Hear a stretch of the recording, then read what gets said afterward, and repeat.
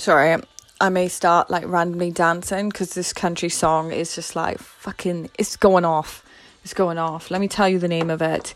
It's That's My Kind of Night, Luke Bryan. Fucking, if you are feeling down, put it on.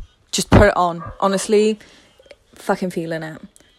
Also, if you get sad, go listen to Jem Collins. Oh my gosh, she is funny as fuck. I gotta check her podcast out, but I mean, she is saving me anyway. When she's like, I'm saving the nation, I was like, you fucking are, Jem. Honestly, I'm relying on you, girl.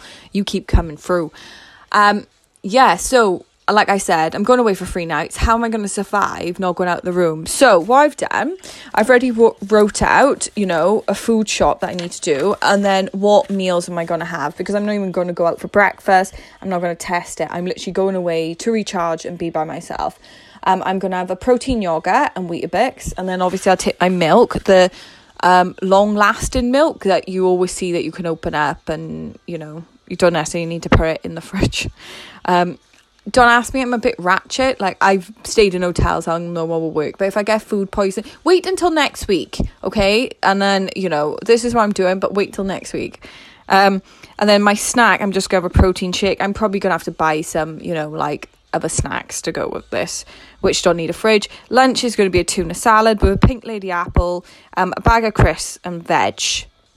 Then I've got my other snack is mackerel and veg. I'm going to have a protein bar. I'm going to have nuts. And then my dinner is going to be Deliveroo. So I'm going to have Italian. I haven't had any takeouts during lockdown. And then Thai food. So I'm very excited. This is a massive treat for me. And, you know, it's exactly what I need. So that's how I'm going to survive it. You know, I've been away plenty of times in hotels without fridges. So, yeah, obviously tinned food.